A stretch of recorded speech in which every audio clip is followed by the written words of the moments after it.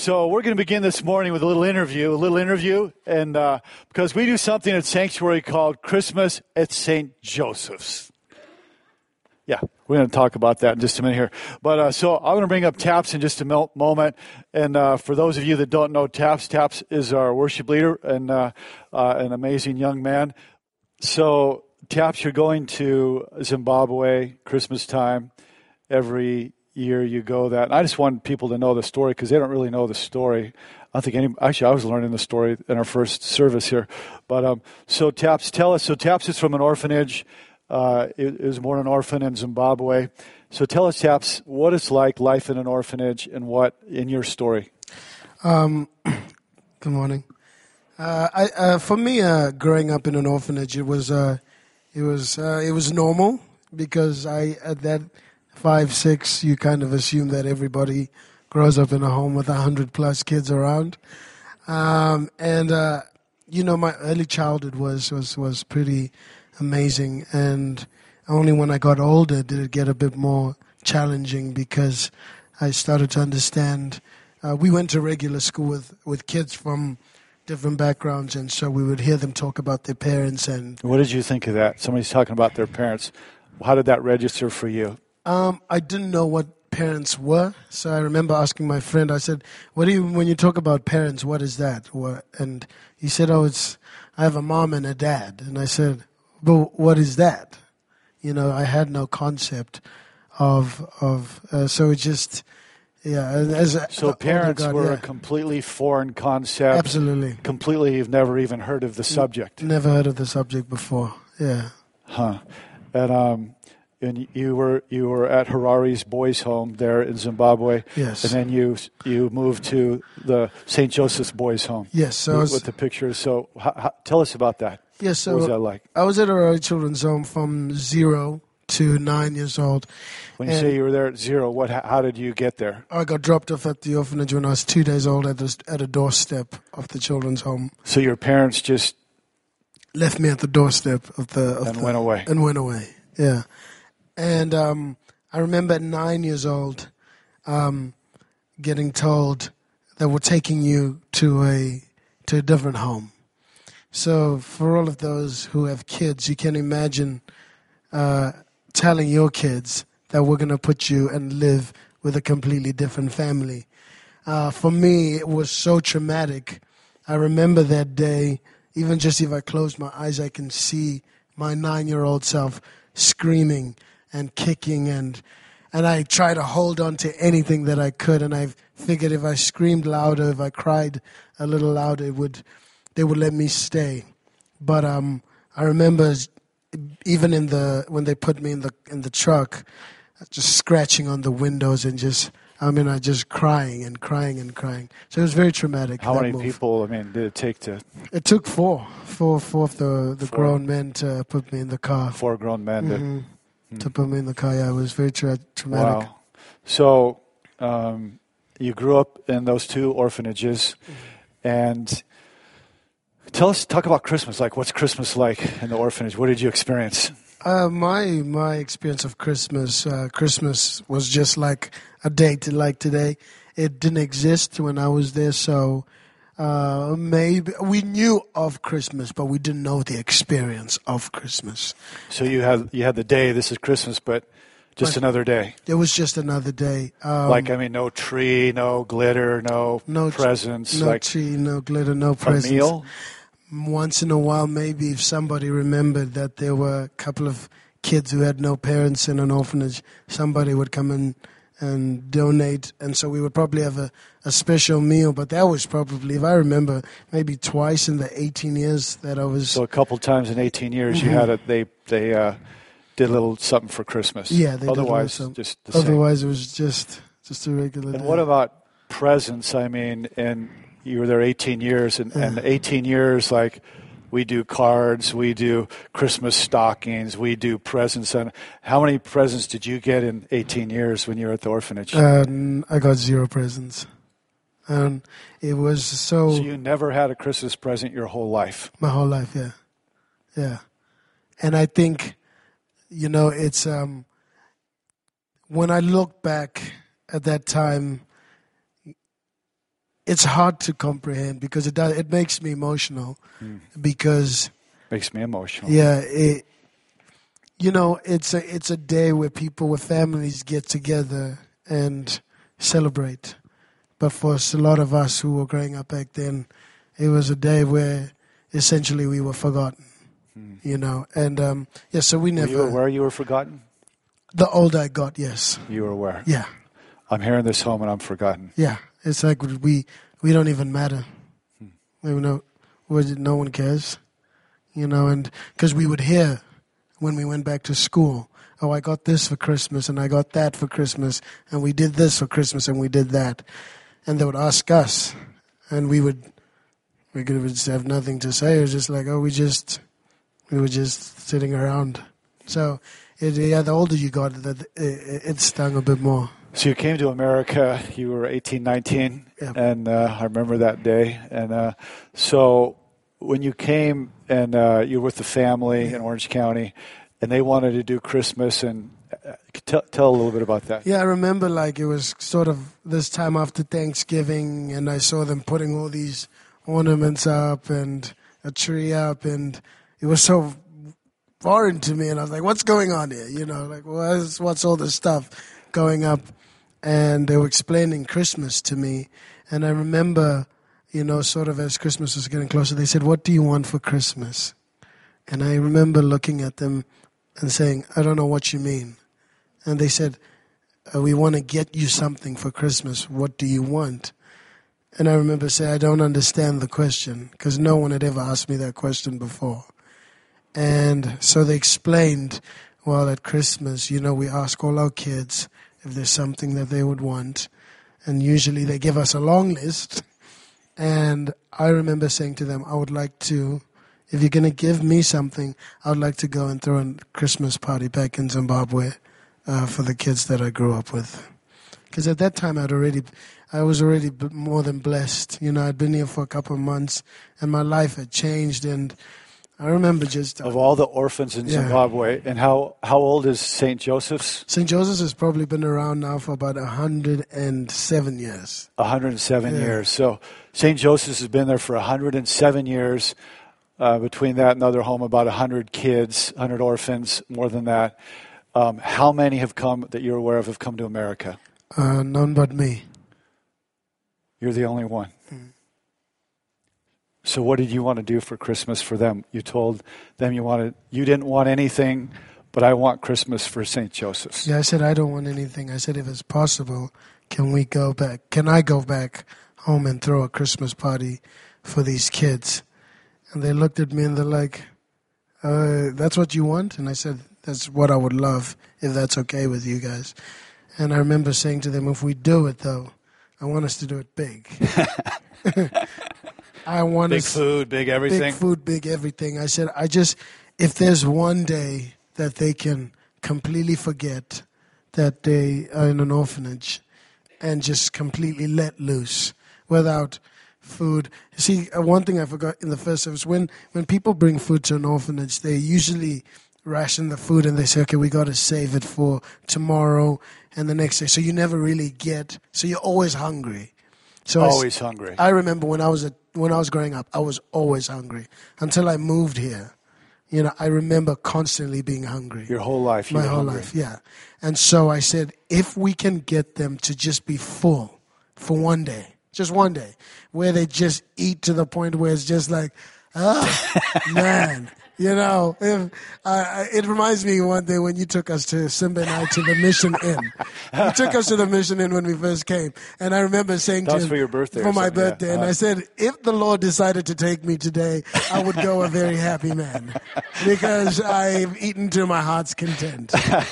And so that's what I wanted for these kids. It's like at least one day where they can be like, you know what? We ate and we celebrated and we were not forgotten.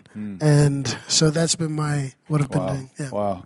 So you've been going back to Zimbabwe every year since then at Christmas time to bring Christmas to St. Joseph's and to the Harari's boy home. Tell us you're going to go and what are we going to, so sanctuary. So here's all that to say this, is that TAPS came from Zimbabwe to America, the only orphan ever in the history of Harari's or St. Joseph's, and we've Taps is like a son to us, and he comes in from L.A. He drives from L.A. every Sunday. And why do you do that?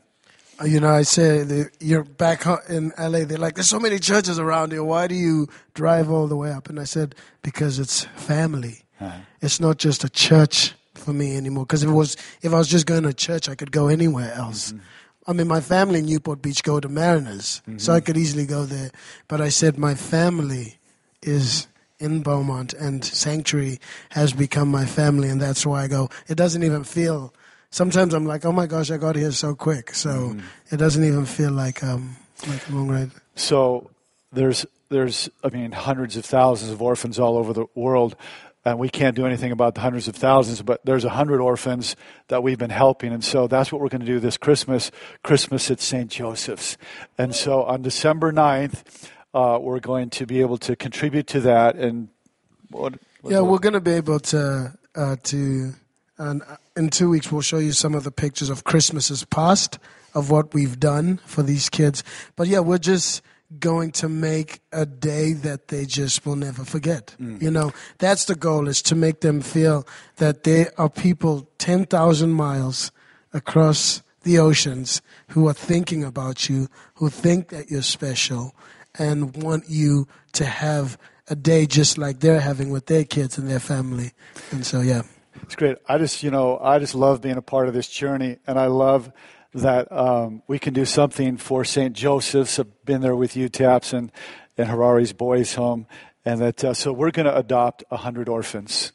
You are going to adopt them, okay? And Taps will bring our gifts to them. So it's beautiful, Taps, and thank you. Thank you. All right. I just want to say to Sanctuary, you guys have no idea just the impact that you've had on a lot of these kids, especially with the school uniforms. And I go there and they say, they really think about us. And I say, yeah. And one of the kids is like, but they've never met us. They don't even know who we are. And I said, but that's God's love. And that's how much people are constantly. I said, if you look at my life, I've been blessed. And they're just trying to do the same thing for you. So what you've done for these kids will impact them 10, 20 years to come. Because when they feel like they're alone and they feel like they're forgotten, they will always remember that there's a church of people who are constantly thinking about me. So thank you. Thanks, Chaps. Right on. Yeah, thank you. That's such a beautiful story. How's everybody doing? So we wanted you to know the story before we take up an orphan Zimbabwe offering on December 9th. So, and again, in a couple of weeks, we're going to show what's been happening there. But so I have a short message that I want to share with you this morning, and we're going to take a break. We're taking a break from After God's Heart, the life of David, and we'll be circling back with that. The reason that we're doing that is this reason. Because you have one chance. You've got one crack. Okay, in the midst of the holiday season, really, you've got one chance, one crack here to enjoy the beauty and the serenity and the peace and like the awesomeness of Thanksgiving. How many people love Thanksgiving? I love Thanksgiving so much. And so, but you know what's happening, right? I mean, the gun is going off at Thanksgiving where we kind of sprint through the holidays. And the next 30 days, you have Black Friday and you're going to buy more, celebrate more, eat more, shop more gatherings, decorate more parties, more celebrations. Got to find the right presents. You got December 23rd, the Sunday before Christmas, New Year's Eve services. Then if you're going to throw in a vacation there. So much going on at this holiday time here that you can feel overwhelmed. So many things are hitting at your hearts. And so sometimes, I don't know about you, but but I feel like I kind of get steamrollered, by the holidays here. And I like to just pause here and just say, hey, how can we get it right this year? How can we get it right? Where you could look back and say, you know what, there was a lot going on and I was running fast and all, but how can we capture the very most important thing about the holiday here and what's ahead of us? So we're going to talk this morning about the importance of having an attitude of gratitude. What it looks like, at Thanksgiving time to actually be thankful here. And so we don't want to be limited to giving thanks, like once a year here. And so this is what I know to be true. Is your best life is on the other side of thankfulness. And your best life is on the other side of having an attitude of gratitude here. And this is what I know to be true and what the science proves.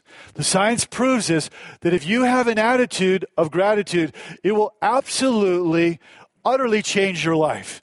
And so we're going to unpack that in just a moment here. So I'm inviting you to engage in this conversation here as we discover, how can we be thankful on Thanksgiving? So we're going to do three things this morning. We're going to look at why aren't we thankful? What are all the things that hit at us to keep us from having gratitude in our hearts? Then we're going to look at what does it actually mean from God's perspective to be thankful. I want to do a little fun exercise there in being thankful. And so let me read to you. If you're here this morning, you're like, you know what? It's kind of a church talk. It's kind of a preacher thing, whatever. I just want to say that's not true at all. The message this morning, it doesn't matter if you're like a church person or not. The message this morning affects everyone, because everyone can have an attitude of gratitude and be thankful regardless of what you believe, regardless of what you think about the Bible. So here's the science, okay? I'm going to quote to you from Harvard Medical School. Smart people, white coats, and I quote, "Gratitude helps people feel more positive emotions, improve their health, deal with adversity, and build strong relationships." And here's a summary from 40 studies on research and 40 gratitude research articles. Here's what gratitude does for you. Increases your well-being, makes you more engaged, improves relationships, makes you more patient, helps you sleep, eases depression, stops overeating. Come on, somebody right there. Come on. Here we come. So makes you more relaxed, more energy, less envious, less materialistic, gives you lasting happiness, increases productivity, increases performance, helps your heart, helps you cope with stress, boosts mental strength, decreases headaches, less gastrointestinal upset, gives you a healthier marriage, you will be sick less, and you will exercise more. Does anybody want to be thankful? Come on. That's amazing. You can, if you don't believe me, just Google it. All you have to do is Google it, and you can read about all the studies there. And so here's where it all began here, and here's where some things went wrong. And here's what I want you to see about yourself, why maybe you don't have an attitude of gratitude, and why you're really not as thankful. And here's why, because something's broken inside of us, and it began in the garden. And so let me just unpack that here. The Garden of Eden, there's Adam and Eve, and everything is amazing. Everything is perfect, perfect environment, perfect food, perfect people, no sin in the world. And so everything is like, yes, yes, yes. But there was one no. There was one no in the middle of the garden. Said, that's the only no in the whole garden. Everything else is the land of yes here. And so the powers of darkness come there, begin to sow seeds of doubt there. Did God really say that there's no there? Are you sure, that there can be no there? And don't you want to have your eyes open there? So do you think God is really telling you the truth? And hey, you're not going to die. Did God really say that? And so, and then another lie, that your eyes will be open. You know what? It's like God is holding something back from you. And why would God hold something back? Is God really good here? here. And the one thing that you don't have is the one thing you need. See that tree right there? Saying, look, look, look. The one thing going to make you happy is right over there. Did God really say all that you can't have that? So they ate of the tree of the good of knowledge of evil there. And so what happened then is relationship with God is broken. Watch. And brokenness happens inside of us here. And so they're saying, hey, don't live in humble dependence upon God. You need to make your own decisions. You need to decide for yourself. Take it. Eat, baby, eat. So ultimately what happens, Genesis chapter 3, on the screens you can read here. Now look what happens to us. Did God really say you're not going to die? Your eyes will be open and you will be like God. The woman was convinced she wanted the wisdom it would give her. So now, hardwired inside of us, broken inside of everyone here, is this thing that says, yeah, I live in a world of yes, yes. Oh, but look at that. Oh, I've got to have that one thing. That's the thing that's going to make me happy. So that is in all of us here. And so again, reading here in Genesis chapter 3, says at that moment, their eyes are open and suddenly, look, what is introduced into the human experience? Shame. I'll watch what else is introduced. And they hid from the Lord God there. So now everything is destroyed here. Relationship with God, relationship with one another here. Now you have introduced into the human existence self-centeredness, narcissism there, all about me, racism, sexism, hatred, injustice at this moment here. So now you have shame. Now you have, in our experience, hiding from one another, hiding from God here. Now, how does this come to expression when we feel shame? This is what happens is, I feel the shame, so I've got to do something. I've got to be better. Got to be better than you because I feel shame, and if you really knew the truth about me and really know what I was really like, you probably wouldn't like me or love me. So I've got to be smarter. And I've got to be prettier, and it's not enough, so I've got to be more than here. And I begin to play the game of comparing, comparison game there. And so I've got to be skinnier. I've got to be happier. I've got to be prettier. I've got to be more talented-er. I've got to be better-er. I've just got to get a little more going on in my life. How many people know what I'm talking about? I've got to be more than you are. And the one thing I need my spouse to be is more and so better whatever that is, and as parents, my kids here, I want them to feel their potential, right? Really? Or do I want them to be better than your kids? And so anyway, but in the end, see, is not enough. Is not enough. Because see, I got this thing going on inside me, shame going on inside me. That's the brokenness inside all of us. So it's not enough to be smarter. I've got to be smartest. And I've got to be happiest. And I've got to be skinniest. So I just need ist. And so we'll live and drive ourselves to be ist. So I'll tell you in my own life what this looked like. So some of you may know that I went to school. I went to professional dental school. So in dental school, you know how broken that I was? Is that I wanted to be the best at everything in dental school except dentures because I didn't like doing dentures. But other than that, I wanted to be the best. I wanted to be the best at root canals, orthodontics, removable pros, fixed pros, you name it. I want to be the best. So, and I fought and struggled, and I doubled all the requirements. I got to be the best. I got to be the most ist. See, the brokenness, that's how it comes to expression. So we're like wired up. We're wired up this way to go into debt and to knock ourselves out and work overtime. It destroys us because of this thing inside of us here. And the other thing you may have noticed was shame there. Okay, there was shame and then hiding from God. So we hide from each other. I watch what this looks like here as we hide in many ways. And what is the best way to hide? In plain sight. Right? In plain sight. And so if you think about this, I think we can hide with technology. Now, I love technology. I love my iPhone. I love my laptop. I love technology. So it's nothing to do with how much we may love it, but we can hide behind it. That's what I want to mention here. And so think about social media.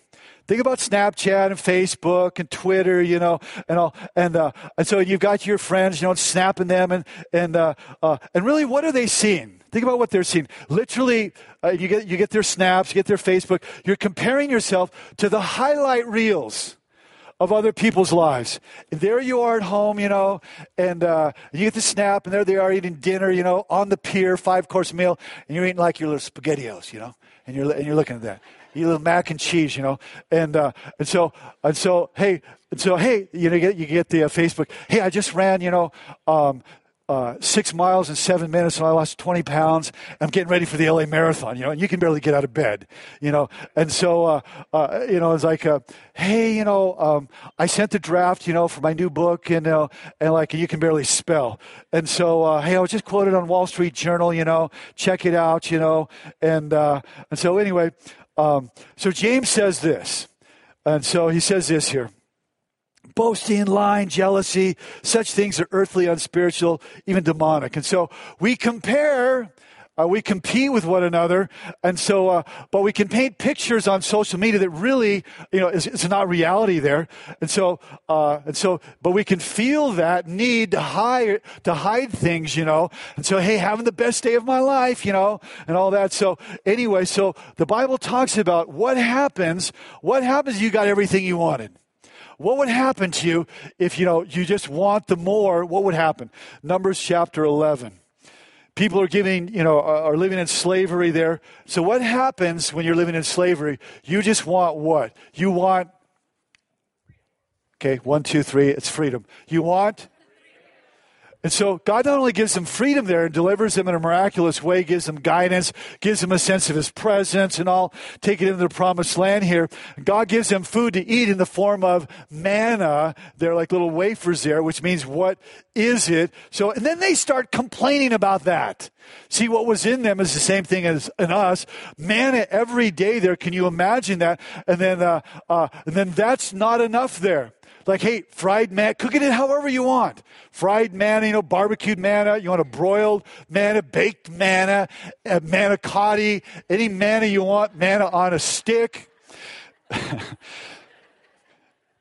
Manna burgers, manna salads, like manna banana cream pie for Thanksgiving. You got it, baby. So, no, that's not enough, And so so God's like, I had it with these people. And sends fire from heaven, Things are burning there outside the community and all. And so they get sick of that. We want meat.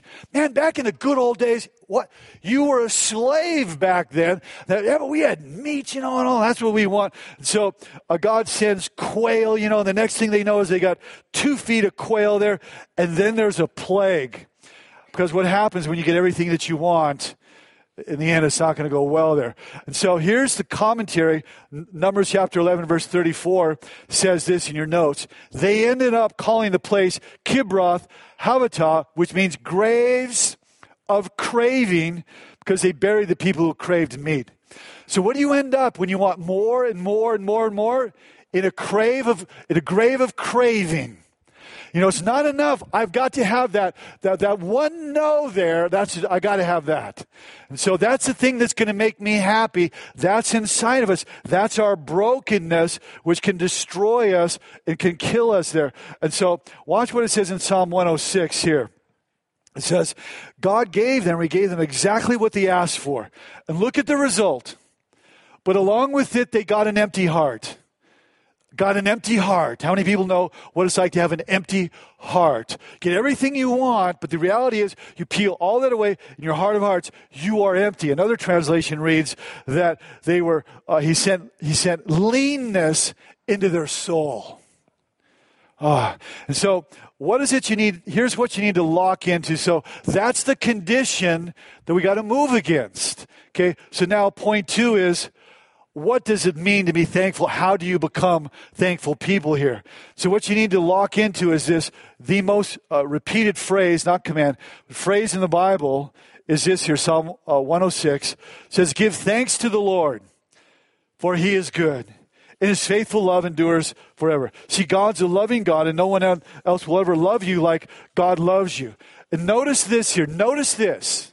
Notice it, give thanks to the Lord, why? because of what God is like. Now check this out. See, it doesn't say, hey, give thanks to the Lord because he's weak. Give thanks to the Lord because he's inconsistent. Give thanks to the Lord because he's cruel and hateful and vengeance. Give thanks to the Lord because he's unforgiving and untrustworthy and has no power. No, you give thanks to God because of who God is. Give thanks to God because he's just so good there. And so the key thing to build a thankful heart is this here. In your notes there, Psalm 100, verse 4. Enter with the password, Message Bible, thank you. Thank you. And so you walk into the presence of God by giving thanks to him. And so now I get it. You know, we grew up in a culture, and I grew up this way too, that my mom would always be, you know, she'd always say, Rodney, say thank you. Thank you, Rodney. Well, I always called me Rodney. Rodney, thank you. So I grew up, you know, thank you. You know, it was just meaningless, you know, thank you for everything. You know, you get the gift, you know, and it's like you're hoping for a basketball. It's like a globe of the world, you know, I'm like, oh,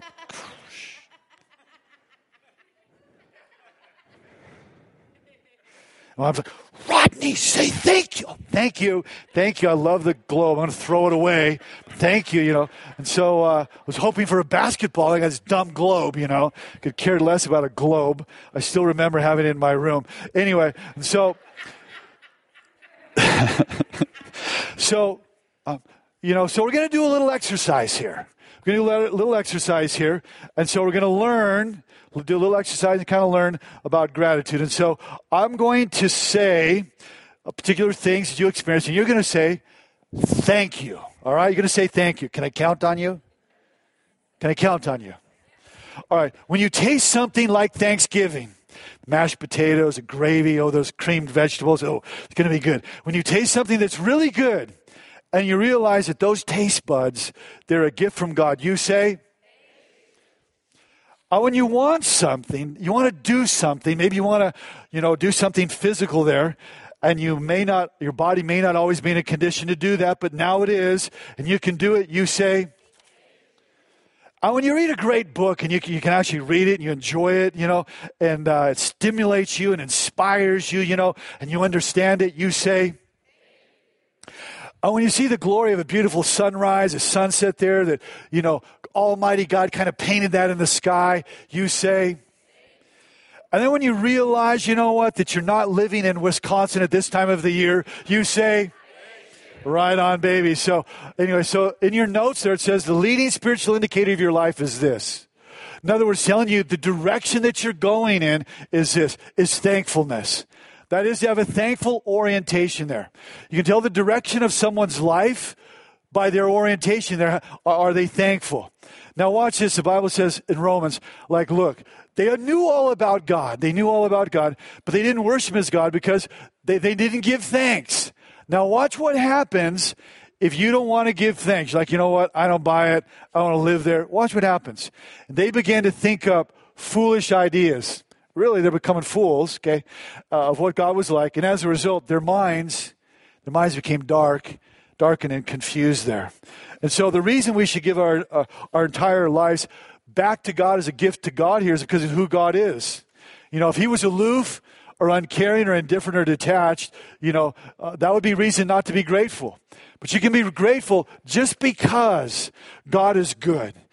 You know, it's not that he was inconsistent or untrustworthy there, but because he's good, you know, you give your life back to him here. And so if we could have a moment of honesty, if we could just have a moment of honesty here, how many of us this past week, you have complained, or maybe your neighbor or your spouse, your friend could vouch for you, how many of us complained this week about money?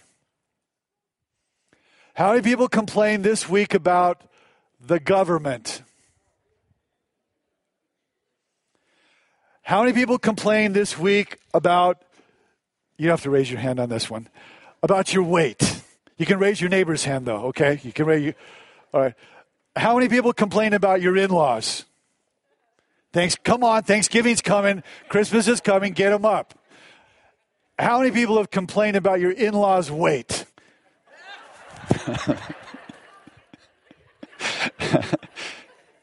How many people have complained about your spouse that you have? No, don't put your hands up. The spouse, but you thought it's your spouse you have or you don't have. How many people complain about school there? How many people complain about your boss here? So we're going to talk about now how to be thankful. And remember, all the smart people there, the research, all the sciences, they figured out how to be thankful. They figured out how to have an attitude of gratitude. So this is what we're going to do here. We're going to look at the line there, okay? There's a line that separates the people above it, thankful, have an attitude of gratitude. Below it, okay, they don't have an attitude of gratitude, they're not thankful. Here is the line right here. People that are grateful, all the research, all the studies, you can Google it, what they did is they would think and write down what they were thankful about. Okay, they write many things, maybe half dozen things, but you'd write some things, more than one, that you're grateful, you're thankful for, and then they would speak it out. So if you were grateful for 100 things, or thankful for 100 things, does that make you a grateful person? The answer is no. No, you've got to say it. You've got to text it. You've got to pray it. You've got to email it. You've got to speak it. You've got to tell people. So watch this. So that's what was considered to be a grateful person here. So I'm going to do that myself. I went through the list, and so here's my list. 6 things that I'm grateful for. And in your notes there, you're going to see your notes in about 5-10 minutes. I'm going to have you turn to somebody and tell them something you're thankful for. So be thinking about that, because otherwise you're going to be embarrassed when you turn to somebody to tell them. So here's 6 things I'm grateful for. I'm really grateful for Rooted. I'm grateful for Pastor Sean leading Rooted.